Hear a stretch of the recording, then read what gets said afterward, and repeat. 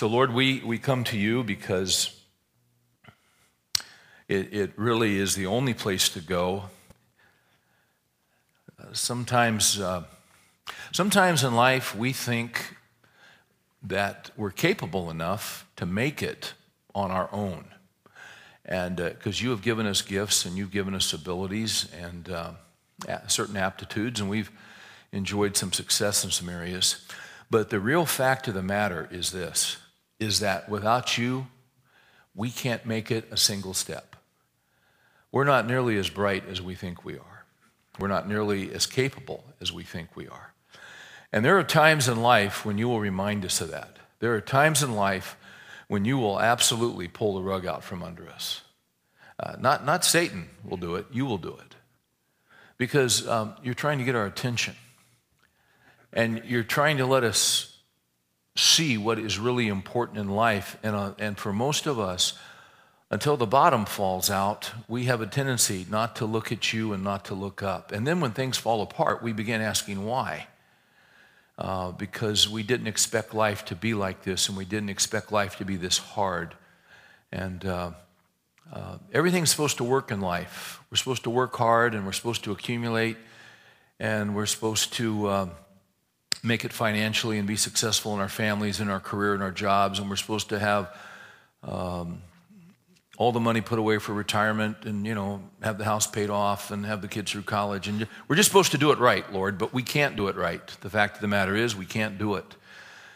And the guys that are doing it right and everything's working for them, quite frankly, they're cursed because they think they don't need you, so many of those guys. So, Lord, it is really a good thing when you pull the rug out from under us sometimes because it gets our attention, and what it'll do is save our lives. And you have promised that if we'll turn to you, you will give us what we need all the way through to the end. The scriptures tell us that you will carry us until death. You told the men of Israel in Deuteronomy chapter 1 that I will carry you as a son carries his little boy. And you'll do that for us all the way to life. And our tendency, Lord, is to trust in our bank accounts or in our stocks, and the stock market's, going crazy now. We're all excited about that. But it could absolutely fall next week. We don't know. But with you, Lord, you're never up and you're never down. You're stable and you're consistent, and your love is always there for us, and your availability and your concern. You never drop us. Never. We may be disappointed by the way life is turning out, but Lord, sometimes it just has to be that way so that we turn to you. So for the guys that are here tonight and the bottom has dropped out, I pray that they will not panic, but I pray that they'll turn to you and find that you are abundantly available for help in tight places. That you'll never leave them, you'll never forsake them. You've got your eye on them. You know what's going on. You know the pressures. You understand it all. And show them your greatness and give them a well-timed help. I was reading this morning in Psalm 69, and he says, I am in distress. Answer me quickly. And I'd pray for guys tonight, Lord, that are in distress, that you'd give them an answer to encourage their hearts, just to let them know, just to remind them that you're with them. For those of us who aren't there right now, we're grateful. We'll probably be there again at some point, just because we'll need it. We don't fear that. We're not worried about it. Our dads, many of us had great dads who loved us and disciplined us. You're the greatest dad of all. You give us precisely what we need. We get out of line, we get a little arrogant, you give us a couple whacks on the rear end. Best thing ever happened to us. But you love us and you pick us up, you reassure us, you take care of us, and you're going to get us home. We're so grateful that we know you. We pray these things in Jesus' name. Amen. We're doing this study called Snapshots of Stupid. And we're looking at different guys in the scripture who have done stupid things. Now, aren't you glad? I'm glad that my story is not in the Bible. because someone could preach for 8 years on my stupid. As I'm looking at this study and as I'm working it over, here's what's coming clear to me. I think there are two kinds of stupid in the Bible. I think the first kind of stupid, and we're going to see it tonight, because what we're going to see tonight is an episode out of 1 Samuel 25. And there are going to be 3 people. There are going to be 2 men and there's going to be 1 woman. The 2 men represent the 2 different kinds of stupid that I see throughout the Scripture. The first kind of stupid that I see in the Bible is I see permanent stupid. Men who are permanently stupid and never get over it. We looked at Saul. Was it last week we looked at Saul? Saul was permanently stupid. He just was. I mean, the guy's life was a waste because he knew the truth. He was made king. He had been given great gifts by God, but he absolutely refused to do it God's way. He was a strong-willed adolescent who never grew up. And he was bound and determined to do it his way instead of God's way. And so his life went from bad to worse. Didn't have to be that way. That's stupid. I think I used the quote the first night from Billy Sunday. Billy Sunday said that a sinner can repent, but stupid is forever. What he was talking about, now listen, we're all stupid. We've all done stupid things. But what he was talking about is permanent stupid. Permanent stupid never recognizes that you're stupid. It never realizes that you're stubborn. It never realizes that 95% of what happens to you is your own fault. All right, that's the first category. Permanent stupid. What's the second kind of stupid? It's what I call teachable stupid. Teachable stupid is you do something stupid and you kick yourself and you can't believe you did it. But you know what? You learn from it. Now, sometimes you don't learn the first time. Let's put it this way. You usually don't learn the first time. And sometimes you don't learn the second time. You think back to high school. Is it not amazing that any of us lived to be 18? Honestly? Because you're 16 and they hand you that license? I mean, I bet you every guy in this room can look back and see the providence of Almighty God that you were alive at 18. Because you were stupid.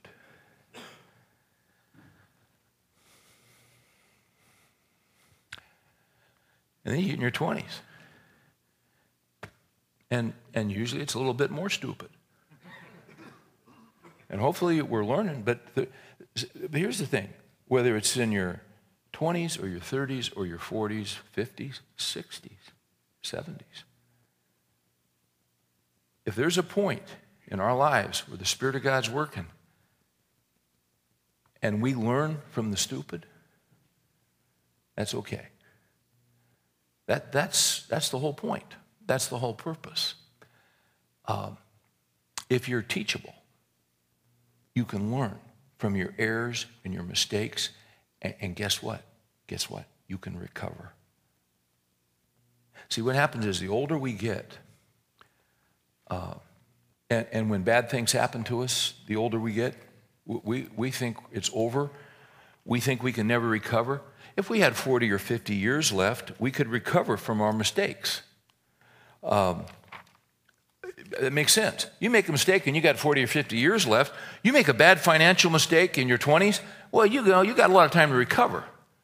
But if you make a mistake in your family or if you make a mistake financially, and as I'm talking to you, I'm actually flipping through the Old Testament because I'm trying to find a verse and I don't remember where it is and I'm hoping I'll come across it.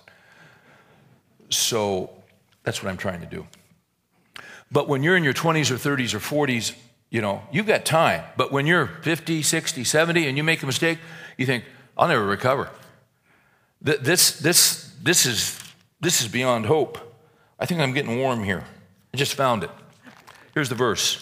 Joel chapter 2 basically says this. The years which the locusts have eaten. Now remember, these people lived in an agricultural region. So you plant your crops and you water as best you can, but there's really not much water for irrigation, so you're dependent on rainfall. And you need that crop to come through. And then guess what? The locusts show up, and they wipe you out. Then they wipe you out a second year, and they wipe you out a third year, and you wipe you out a fourth year, and you're in your 50s or 60s. You know what? You're toast, man. It's over for you. You know what God said in Joel 2, verse 25? Catch this. He says, the years which the locusts have eaten, I will restore. Man, that's so full of hope. You guys know I love Martin Lloyd-Jones, great preacher in London, died in 1981. You know what Martin Lloyd-Jones said when he was teaching on that verse? Martin Lloyd-Jones said, let me tell you what that verse means. That verse means this, that God can give you 10 years in 1 year. You lose 10 years crop, God can give you 10 years crop in 1 year. And so you think it's hopeless. It's not hopeless because you know Christ. Is anything too hard for the Lord? No. He can do it. You say, well, I'm not sure he will do it. Well, I know. But he can do it. And if it's the best thing for you, you know what he'll do? He'll do it for you. He'll move heaven and hell for you. But not if you are permanent stupid. He's not going to do a cotton-picking thing for you because you're an idiot and you won't come to him. Now, where else can you go on a Wednesday night and have someone speak to you so lovingly and kindly and warmly and make you feel so good about yourself? By the way, Oprah's going to be here next Wednesday night. And we're real excited. Yeah, that'll be great. Have some heresy in here. It'll be wonderful. Let's go to 1 Samuel 25. Okay, so here's what we're saying, guys. We don't want to be permanent stupid. We want to be teachable stupid. Okay? So 1 Samuel. If you're new to your Bible, that's on the left side somewhere. If you're in Psalms, keep going left. If you find Joshua, go to the right. You'll find it. You're getting warm. 1 Samuel 25. Now, here's the deal. We're looking at an episode out of the life of David. And I'm going to kind of helicopter this to give you the big picture. David's on the run from Saul. Saul was the first king, but as we saw last week, because Saul would not do it God's way, and he would not wait on God, Samuel said, you go and you make this, you wait for me, and I'm going to make a sacrifice. And it was 7 days. Well, he didn't show up at 7 days because the Lord held him up for some reason. We don't know what happened. And Saul, in his impulsiveness, you know, he's got pressure and he's got the Philistines hanging around him. He's got guys leaving him. And he thinks, hey, you know what? Somebody's got to do something. So what he does is he goes ahead and does the sacrifice himself. And as soon as he's done making the sacrifice, guess who shows up? Samuel. See, he would not wait on God. He was a lousy leader. God's men have got to wait on God. When God says move, you move. When God says wait, you wait. And waiting is the hardest thing in the Christian life. It's tough to wait on God. He wouldn't wait on God. So Samuel said, here's what, hey, you know what, pal? You had your shot. And guess what? The kingdom's been removed from you. So what's going to happen is God's going to anoint someone else to be king of Israel, a guy by the name of David, this young boy. And it was said of David, he was a man after God's own heart. When Saul figured out, and I'm jumping here, when Saul figured out that David was going to be the next king, now Saul's still got the throne. Well, he decides, I'll take care of this kid, and he's going to kill him. So David's on the run for a number of years, and Saul's trying to kill him. And David's a step ahead of this guy. What's happening in 1 Samuel 25 is that Saul is trying to kill David. That's 1 Samuel 24. At En-Gedi, he's got how many men? 3,000 men going after David. 1 Samuel 25, it says in verse 2, now we're going to meet this guy named Nabal. All right, now Nabal, let me tell you about Nabal. He is permanent stupid. That's who this guy is. Let's read the text. There was a man in Maon whose business was in Carmel. The man was very rich. He had 3,000 sheep and 1,000 goats, and it came about while he was shearing his sheep in Carmel. Now the man's name was Nabal, and his wife's name was Abigail. The woman was intelligent and beautiful in appearance, but the man was harsh and evil in his dealings, and he was a Calebite. So the first thing we ask is, wait a minute, here's this smart, attractive, beautiful woman. How does she get hooked up with a guy like this? Probably through an arranged marriage when she was young. We don't know for sure, but that was common back in these days. Probably as a little girl, it was arranged by her father and Nabal's father, they get married. So she's stuck with this guy, and he's a loser. But she's a godly woman and a beautiful woman. It says in verse 4, David heard in the wilderness that Nabal was shearing his sheep. So David sent 10 young men, and David said to the young men, go up to Carmel, visit Nabal, and greet him in my name. And thus you shall say, have a long life, peace be to you, and peace be to your house, and peace be to all that you have. Now I have heard that you have shearers. Now your shepherds have been with us, and we have not insulted them, nor have they missed anything all the days they were in Carmel. Ask your young men, and they will tell you. Therefore let my young men find favor in your eyes, for we have come on a festive day. Please give whatever you find at hand to your servants and to your son David. Now let me give you a little background what's going on here. David and his men, he's got about 600 guys. They're out in this area where Nabal is grazing all of his sheep and his goats and his livestock. Now, in this particular area of Israel, marauding bands of Philistines would come in and take sheep and take livestock. It happened all the time. If you remember, that happened to Job in Job chapter 1. What's happened is David and his men have not taken anything from Nabal. What they have done in actuality is that they have protected his flocks and his livestock. They have actually been on guard. And as a result, he hasn't lost a sheep. They haven't taken a sheep to eat. And no one has plundered his flock because they've been there. 600 mighty men. Earl Rodmacher writes on this. He says, Nabal lived in a wilderness area and owned thousands of sheep and goats, and so was a prime target for thieves. David and his men had generously protected Nabal's flocks and possessions. Now we're going to see this in just a minute. Since it was the time of sheep shearing, Nabal would have had plenty of cash from the sale of wool to reward David and his men for their services. If you continue with the story here, basically David's saying, hey, I've got to provision my men. We haven't taken anything. Perhaps you could help me provision my guys, and we'd be glad to continue to assist you. That's basically what he's saying. All right, watch the response here. Verse 9. When David's young men came, they spoke to Nabal according to all these words in David's name. Then they waited. But Nabal answered David's servants and said, who is David? And who is the son of Jesse? There are many servants today who are each breaking away from his master. Now let me tell you something. This was a big-time insult. He knew who David was. He knew David, as everybody knew in Israel, was the anointed future king of Israel. He knew that. He's just all over David. Oh, David, who's he, some runaway slave? No, he's the anointed king of Israel. That's who he is. Verse 11, shall I then take my bread and my water and my meat that I have slaughtered from my shears and give it to men whose origin I do not know? He knew their origin. He knew who they were. He's greedy.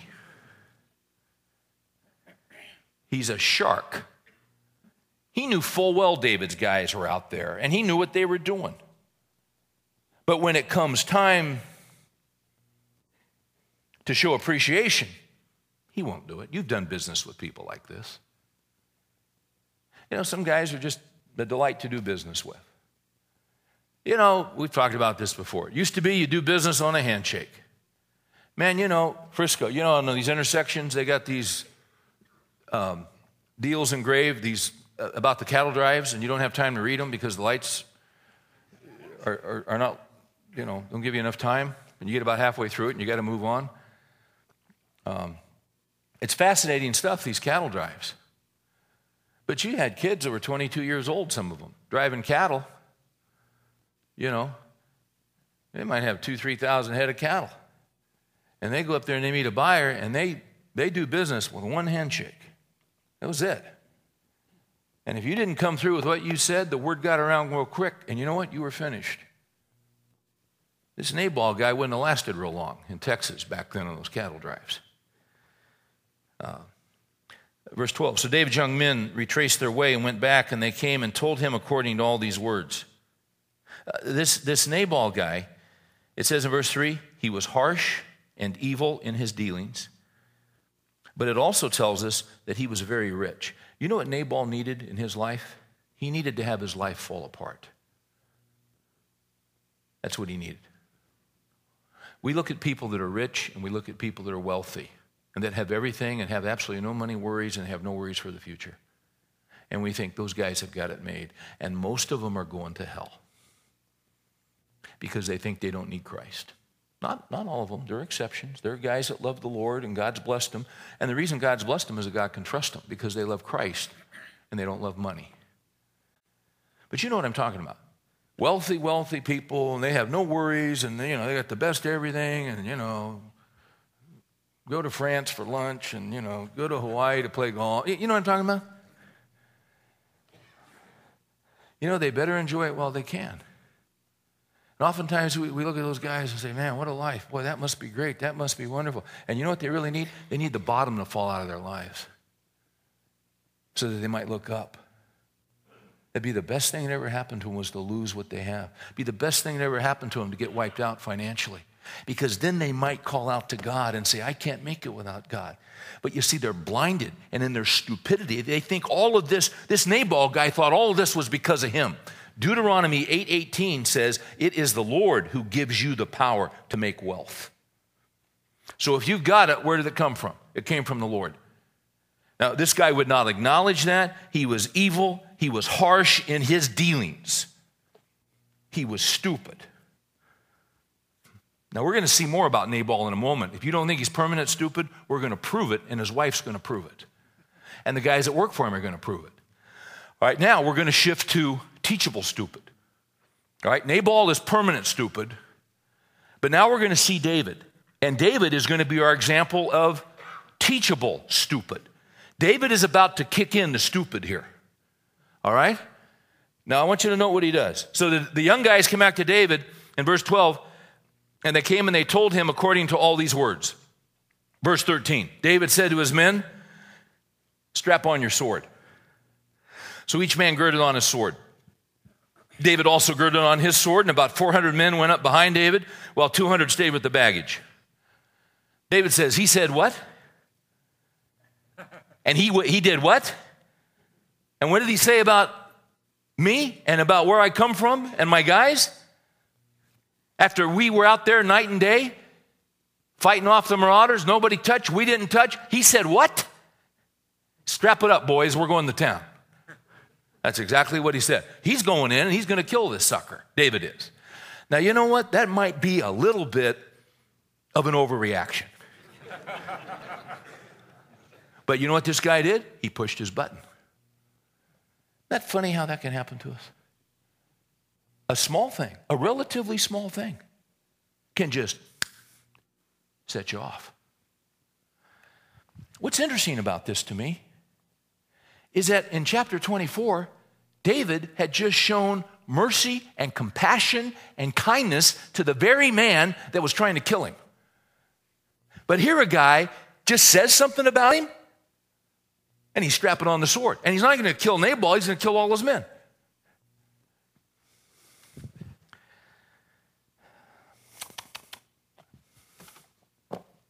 A.W. Pink. This guy's pretty good. This is his thing on the life of David.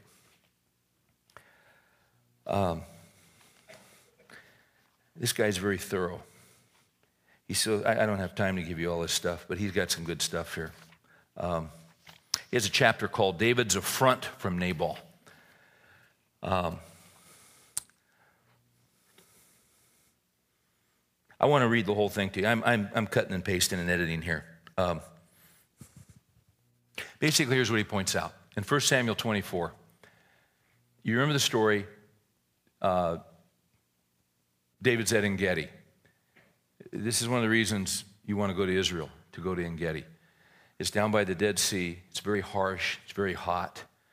There's not a tree. There's not a blade of grass anywhere. But about 4 or 5 miles up north of the Dead Sea, on the west side of the Dead Sea, you get into the Judean foothills. And there's an oasis up there called En-Gedi. And you can hike it today. And it's going up the side of the foothills. And it's very rocky, and there are 2 canyons. and there's this free-flowing, beautiful, big stream that comes down. And you hike up about 300 yards, and big boulders and rocks. And as you hike up, you get about 400 yards up, and here's this beautiful waterfall coming down. It's probably 8, 10 feet high. And it's hot. I was there in July. It was just hot as blazes. And you can get in that water, and you can even drink the water. It's just pure. It's just wonderful. And then you hike some more, and you go up about another 600, 700, 800 yards, and there's another waterfall. And there's a shallow pool, and people are lounging out. It's just great, and this water's coming down from probably 20 feet. And then you go up about another, I'd say, half mile, and there's a waterfall that drops about, 40, 50 feet. And and as you're hiking up, it's a very narrow canyon, and probably the width at the widest, I'm going to say it'd be 150, 200 yards, very narrow. And probably 200, 300 feet high on both sides. And there are caves everywhere. Caves and caves and caves. If you look in 1 Samuel 24, that's where David hid from Saul. And Saul had 3,000 guys up there looking for David. Now, when you're hiking up there, you can see, you could go right by this giant boulder, and there could be 40 guys right here, and you never know they were there. When we got up to the big waterfall, it's really neat, and it's about 110, and we actually walked out, got in the pool, and the water's just coming down from about 40 feet. And one of the guides, he said, "Hey, come here, I want to show you something." And right around, and this pool was probably about half the size of these two sections right in here. And just great, water coming down, and we're under it. He said, "Hey, I want to show you something." So we walk over here, and these big rocks and big boulders, and we get around one of these big boulders, and there's a cave. It's about 8 feet high, probably 20 feet wide. We just walked in it. And but it went back a long ways. Well, it was while Saul was at En-Gedi, and he's going after David. If you look at 1 Samuel 24, he goes in to relieve himself. It says in 1 Samuel 24, verse 3, he came to the sheepfolds on the way, and there was a cave, and Saul went in to relieve himself, or literally in the Hebrew, he went in to cover his feet. I like that. I think that's funny. He dropped his pants and covered his feet, and that's what he's doing. And while he's in there, he doesn't know David's in there. David's back in that cave. He can't see David, but David can see him. And so what does David do? David just kind of Indians real slowly up to Saul. And while Saul's thinking about, life, he takes his knife and just cuts a sliver of Saul's coat. Saul leaves. David pulls out the air freshener, and then after he goes back with his men, and he's on the other side of the stream, David comes out, and he's standing on the rocks, and David goes, "King." Saul looks up, and he goes, "David?" He said, "It's me." He said, "King, I'm not after you. I'm not trying to bring you down. I just had an opportunity to take your life, and I didn't do it. I'm not going to touch you. You're the anointed of God. Here's your robe. I could have done it. I didn't do it." That wasn't the only occasion where David could have taken his life. What did David do? This guy is trying to kill him and his men. He shows mercy and kindness and compassion and respect and submission to authority. And in the next chapter, this guy says, "David? Who's David?" "I don't know any David." And David says, "Strap on the swords. We're going to go kill that sucker." Okay, here's one. I want to read something to you from Pink. This is great. Listen to this. Pink says, "Lay this well to your heart, dear reader.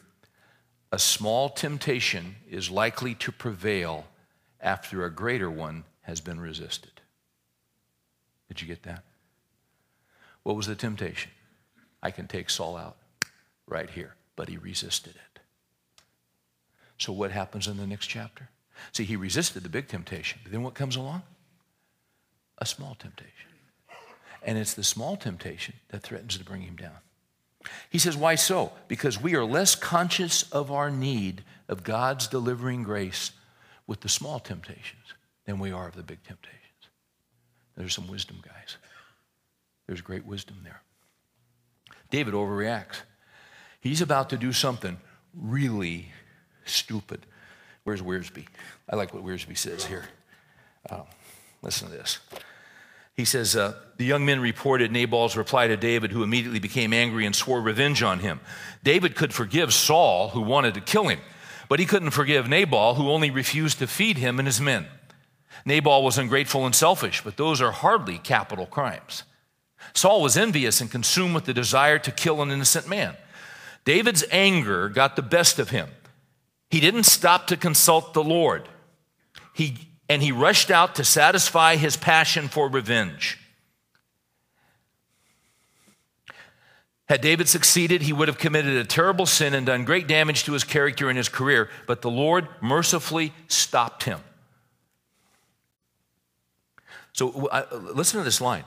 David's anger got the best of him. He didn't stop to consult the Lord, and he rushed out to satisfy his passion for revenge. So he stepped on the guy's face with his cleats. Right? And here's what I read from that guy that did that.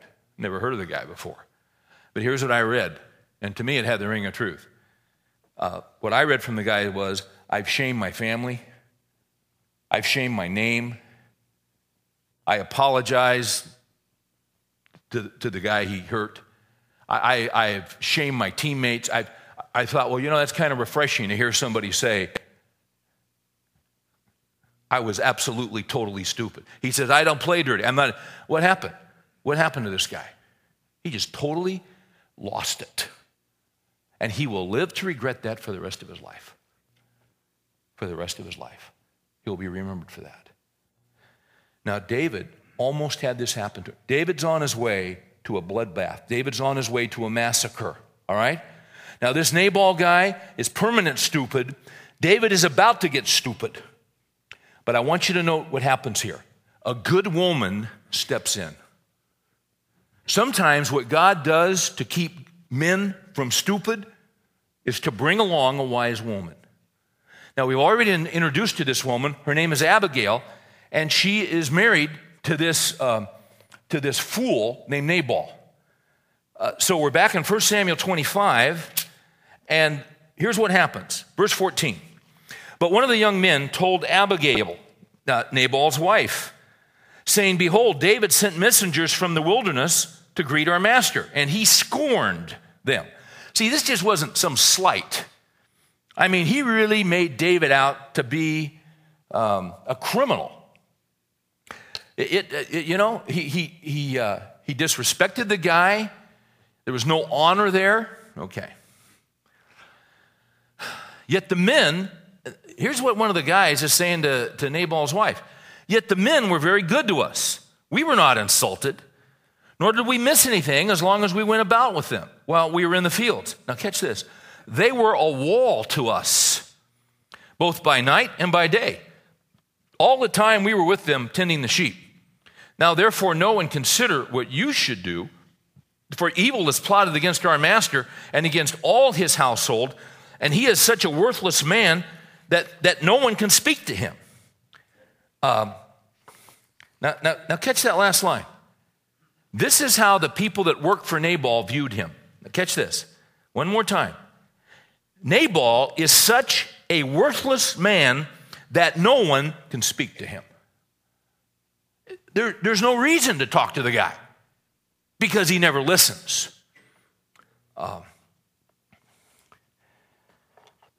So how do you get in the condition of permanent stupid? Well, I'll tell you how. You never listen to anybody. Nobody can talk to you. Nobody can get through to you. I remember years ago teaching at a Campus Crusade Christmas conference. And college students, I think we were in Denver, and a lot of kids from colleges all over the Midwest. And I'd done 2 or 3 sessions, and the afternoon session was just getting ready to start. They were getting ready to start the music. And these 4 girls walked up to me and they said, hey, we're all seniors at University of Nebraska. And we hope to get married one day. We know you got to get up here. You don't have much time. If you could just tell us one thing we got to look for in a husband, what would you say? And I didn't have much time, and I said, well, I'd look for money. I didn't say that. You know what I said to him? If you want to look for one thing, look for a guy who's teachable. If he's teachable, he'll be fine. If he's teachable, he can grow.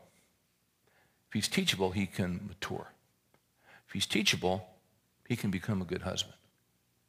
If he's teachable, he can learn to be a good dad. If he's not teachable, I would run. Absolutely run. Man, I still think that's true today. Why was Nabal why was he in permanent stupidity? Because he wasn't teachable. Nobody could talk to him. No, they didn't even bother to talk to him. They didn't even try to reason with him. Who do they go talk to? His wife, because he is hopeless. So how are you in terms of listening? I guess I'd ask your wife or ask your kids. Because most of us think we're pretty good, don't we? See, when you're permanent stupid, you're so stupid you think you're teachable.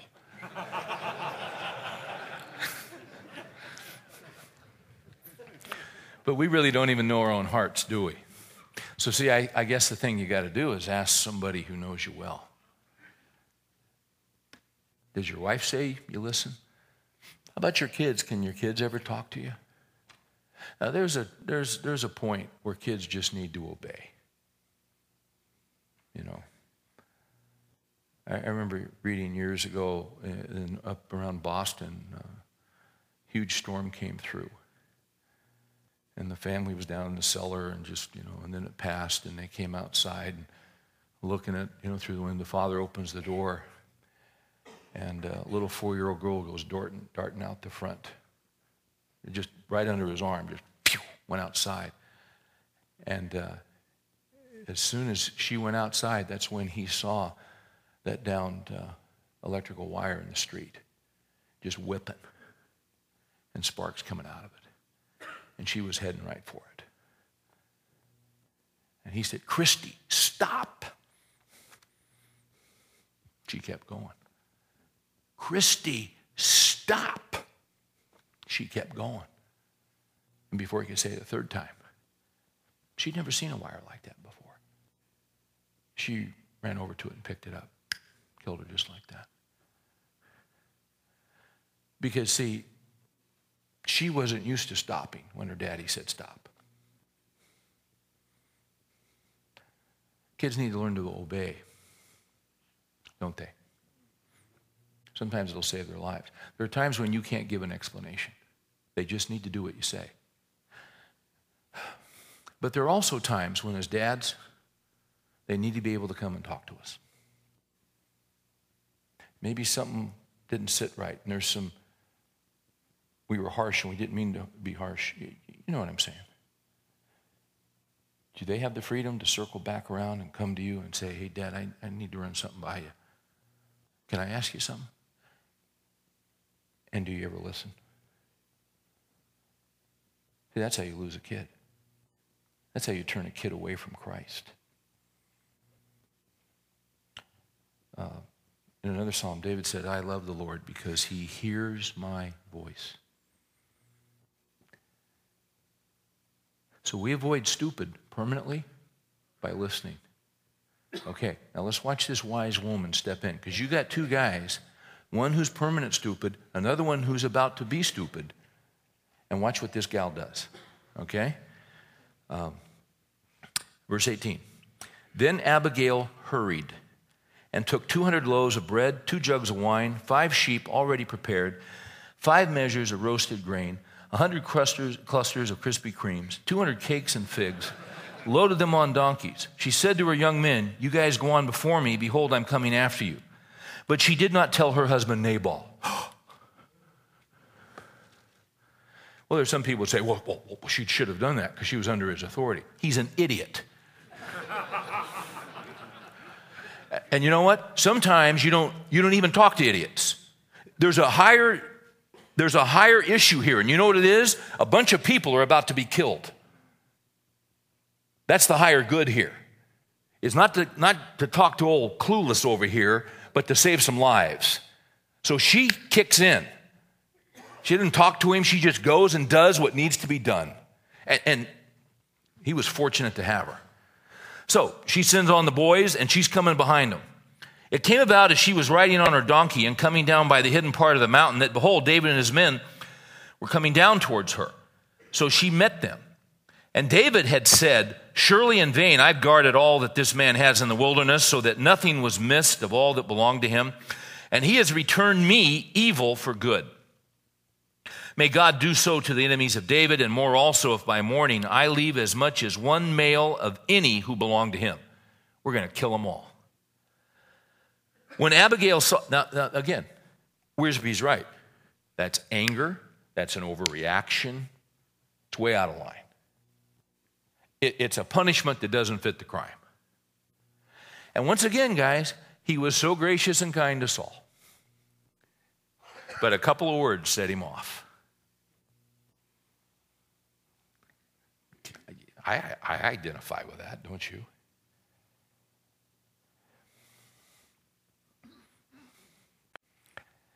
I remember one time driving to a church service, and I was late. And Mary was with me. And I'm trying to get there. And to get there, you got to make a left turn, and there's all this oncoming traffic. And all these cars in front of me are making left turns to go to church. And they're all Christians, and they're all nice, and they won't turn. They're waiting for oh, come on. Hey, you dumb jack, turn that sucker. I got to get in there. Sorry. In Jesus' name, I pray that you would. And they won't turn. And so I thought, you know what?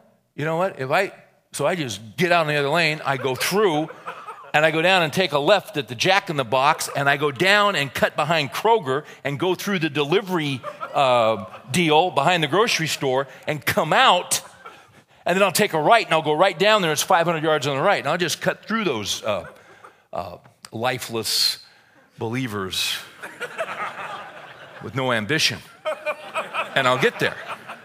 And just as I'm swinging back behind Kroger, and I'm just about 30 feet from the road to make my right, this lady doesn't even look. She just pulls out in front of me. And she's not even looking. She's not even looking at the road. She's looking down. She's driving like this. She's looking. And then she stops maybe 20 feet from the road. And she doesn't know. She just stops. And the road had narrowed. And there was barely room for two cars. And she's just looking down. And she's in my way. So I just whipped right around her. And as I whipped around her to go around her, she speeds up and looks up at me, and she won't let me in. Stiff-necked, uncircumcised Philistine, I thought. Well, I had to make an instant decision because she wouldn't let me in, and there was nowhere to go except to go out in the street. And I thought, I'll just go around her and just hang a right in front of her. And I look, and these cars are coming to go to church. And I just gunned it and went around her. And as I did, I fishtailed, and I'm just peeling out and in my truck, and and cars behind me are stopping and holding on to their kids and covering their eyes. And Mary said, Steve, what are you doing? And I finally get up to church, and I turn right. And as I turn right to go into the church, the parking lot's left. And I don't turn in the parking lot. I keep going down the road. And Mary said, what are you doing? I thought you were worried about being late.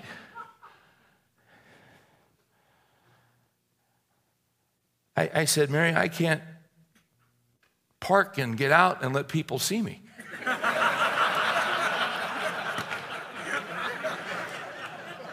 I just done a men's retreat for this church. And they're going to see me getting out and say, so I just kept driving. I just drove right. I drove all the way down to where the road dead end, and I turned around and I said, I'll tell you what I'm going to do. I'm going to pull over here behind this big tree, and I'm going to let you out. And I did. I said, I'm going to let you out, and I'm going to circle around. I'm going to go all the way around over there, and I'm going to park way over there. And you go on in, and I'll be in later. And I sat in my truck for about 10 minutes. I felt like an absolute idiot because I was. I mean, I could have caused an accident.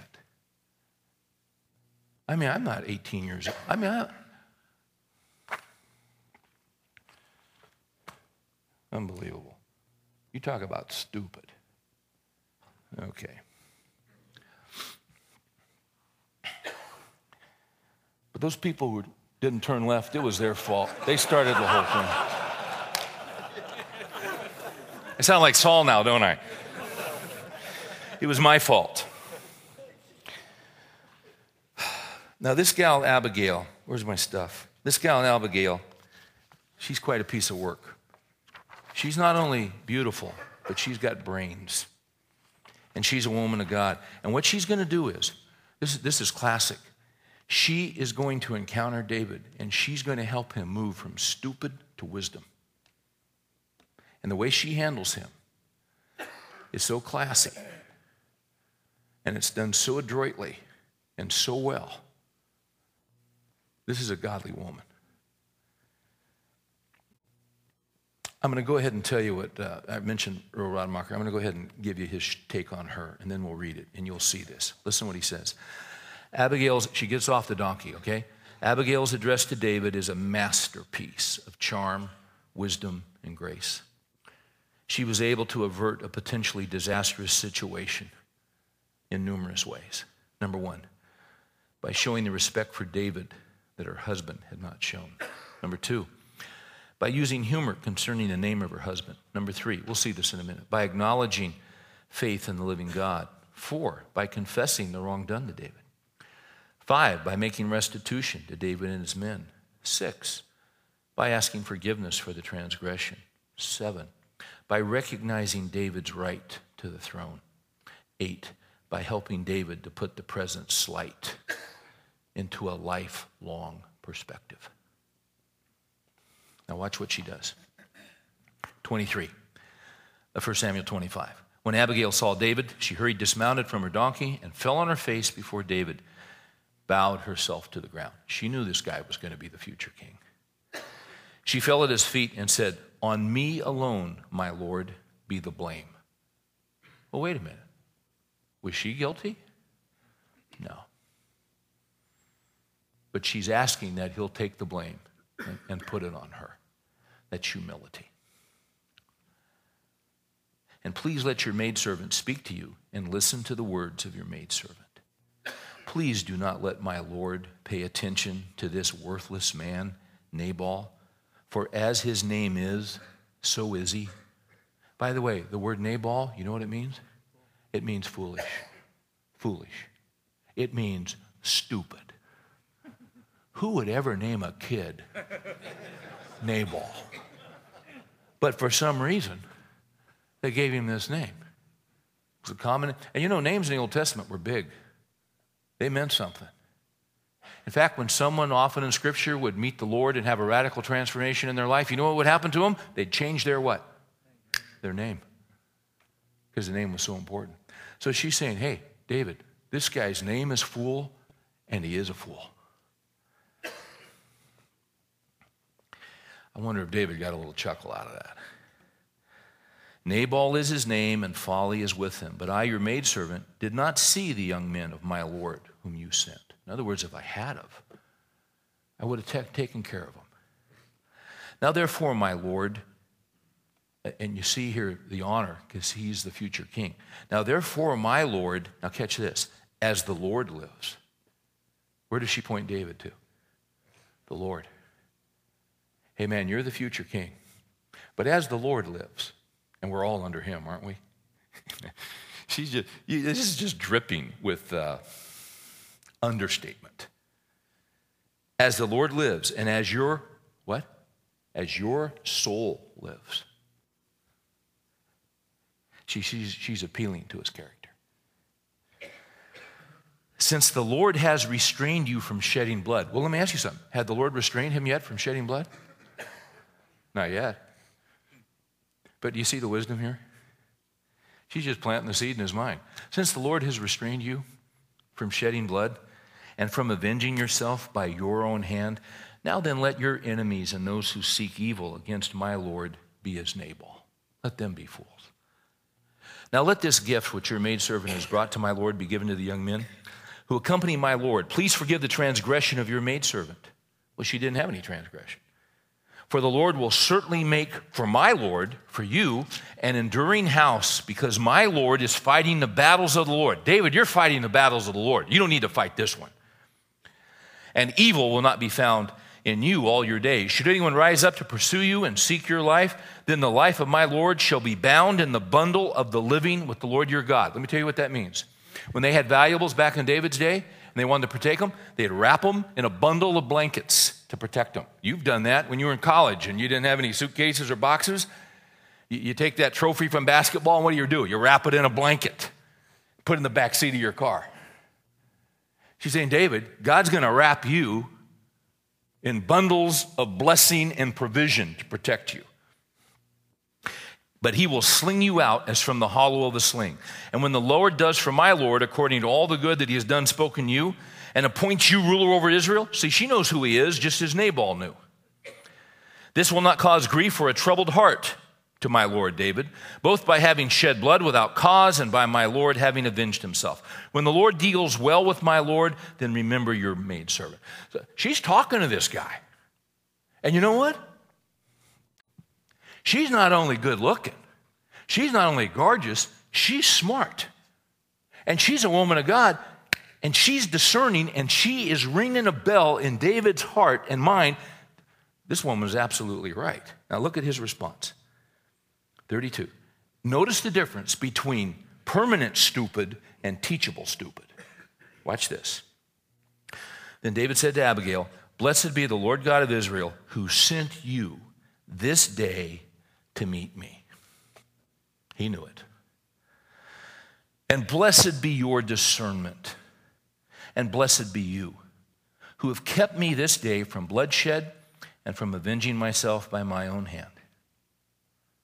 Nevertheless, as the Lord God of Israel lives, who has restrained me from harming you, unless you had come quickly to meet me, surely there would not have been left to Nabal until the morning light as much as one male." So David received from her hand what she had brought him and said to her, "Go to your house in peace. See," now watch this, "see, I have listened to you and granted your request." Right there, guys, is the difference. Nabal was so hard and unteachable, there was no reason to even go talk to him. David listened. And David acted. And this woman that God used saved him from stupidity. We all do stupid things. But when the Lord sends someone to you, or the Lord sends a friend, or the Lord convicts your conscience, see, you know what we got to do? We got to listen. We got to listen. What if Saul had listened? But he didn't.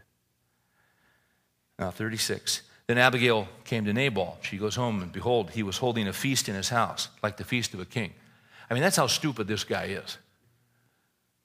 He ought to be scared to death that David's coming after him, and he is completely oblivious.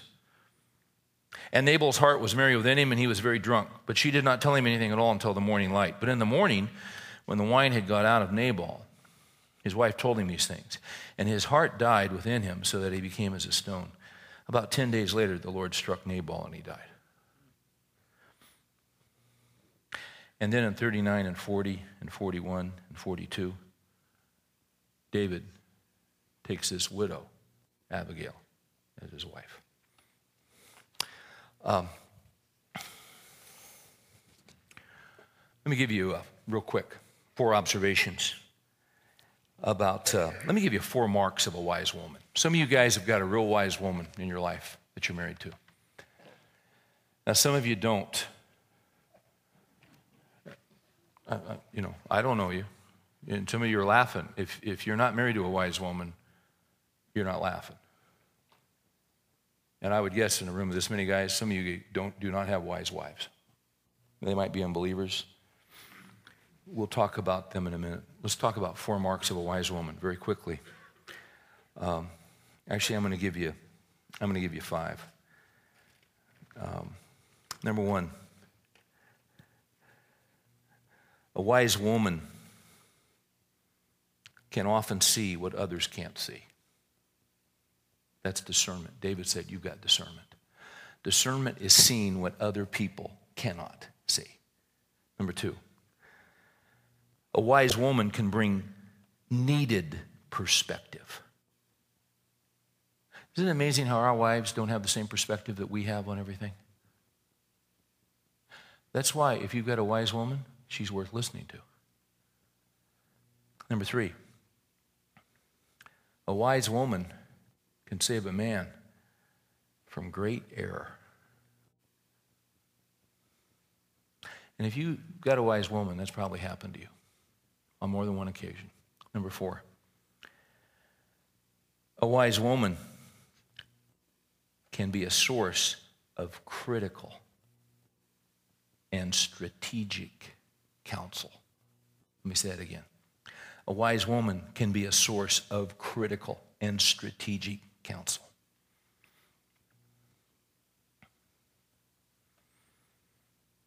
And I guess this was number 5.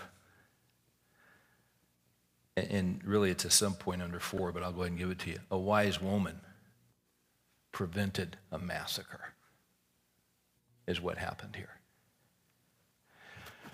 Now, you know what? Not every woman is wise.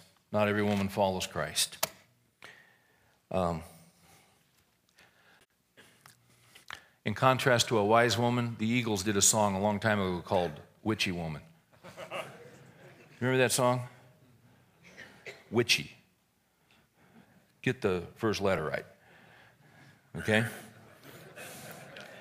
I thought about this carefully. I want to give you 3 things. And some of you guys are divorced. Some of you guys are married, but maybe to a woman who's an unbeliever and contentious and hard to live with. That's a difficult thing.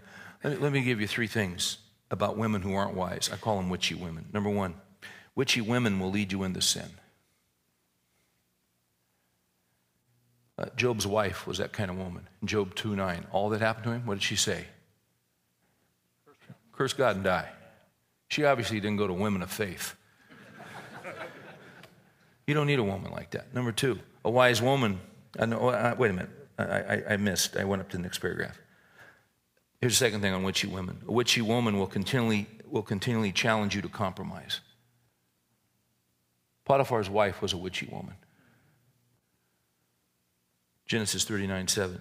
Lie with me, lie with me, lie with me, lie with me. A witchy woman will continually challenge you to compromise. Here's the next one.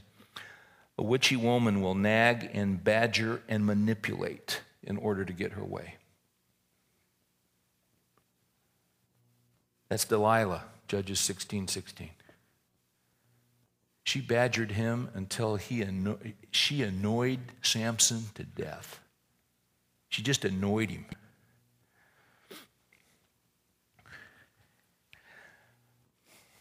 Now, what do you do if you have a wife like that? You do the best you can do. And you follow Christ, and you love her to the best of your ability. And nobody ever said it was easy. I'm just shooting straight with you. Some people have cancer. Some people have financial hardship. Some people who have wives that are very difficult to live with. but that doesn't mean you cut out. Now let's go to the positive, because that's depressing me just thinking about it. Now I'm going to finish with 5 bullets on wise women, okay? Here's number 1. If you have a wise woman, listen to her. She won't always be right, but listen to her. Hear her out. Number 2, if you have a wise woman, respect her, especially in front of the kids, and demand that they respect her. Number 3, if you have a wise woman, honor her. 1 Peter 3:7 says, and grant her honor as a fellow heir of the grace of life. Number 4, if you have a wise woman, love her by sacrificing for her. Ephesians 5, you husbands likewise love your wives as Christ, just as Christ what? Loved the church and gave himself up for her. Here's number 5. This is for you single guys. If you find a wise woman, marry her.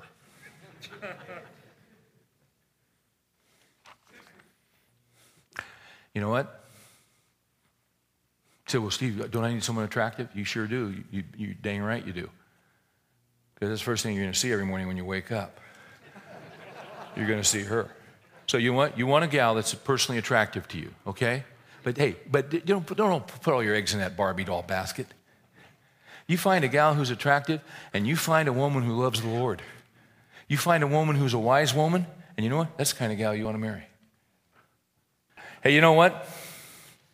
Wise women are just at a premium. If you have one, you've been blessed by God. It's really true. Sometimes they have radar that's unbelievable. They'll see something before we see it. By the way, most of us in here, our wives are on our team. They're for us. They want us to win. Let's respect them by listening. Let's pray. Thank you, Lord. We've all done stupid, but help us, Lord, to be teachable stupid. Help us to listen to your Spirit. Help us to listen, whether it's a wife or a friend. Before we pull the trigger, before we pull the sword, help us to listen. You'll save us a lot of grief. Lord, and we just bring the things to you in our lives and in our past where we didn't listen. We've all got them. Regrets over what we've done. It never should have happened, but it did because we were stupid. Now we bring that to you, Jesus.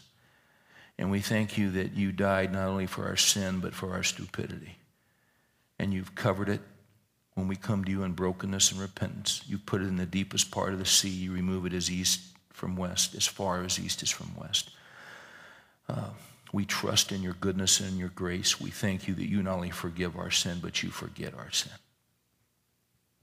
Put us on the path to wisdom, we ask in Jesus' name. Amen.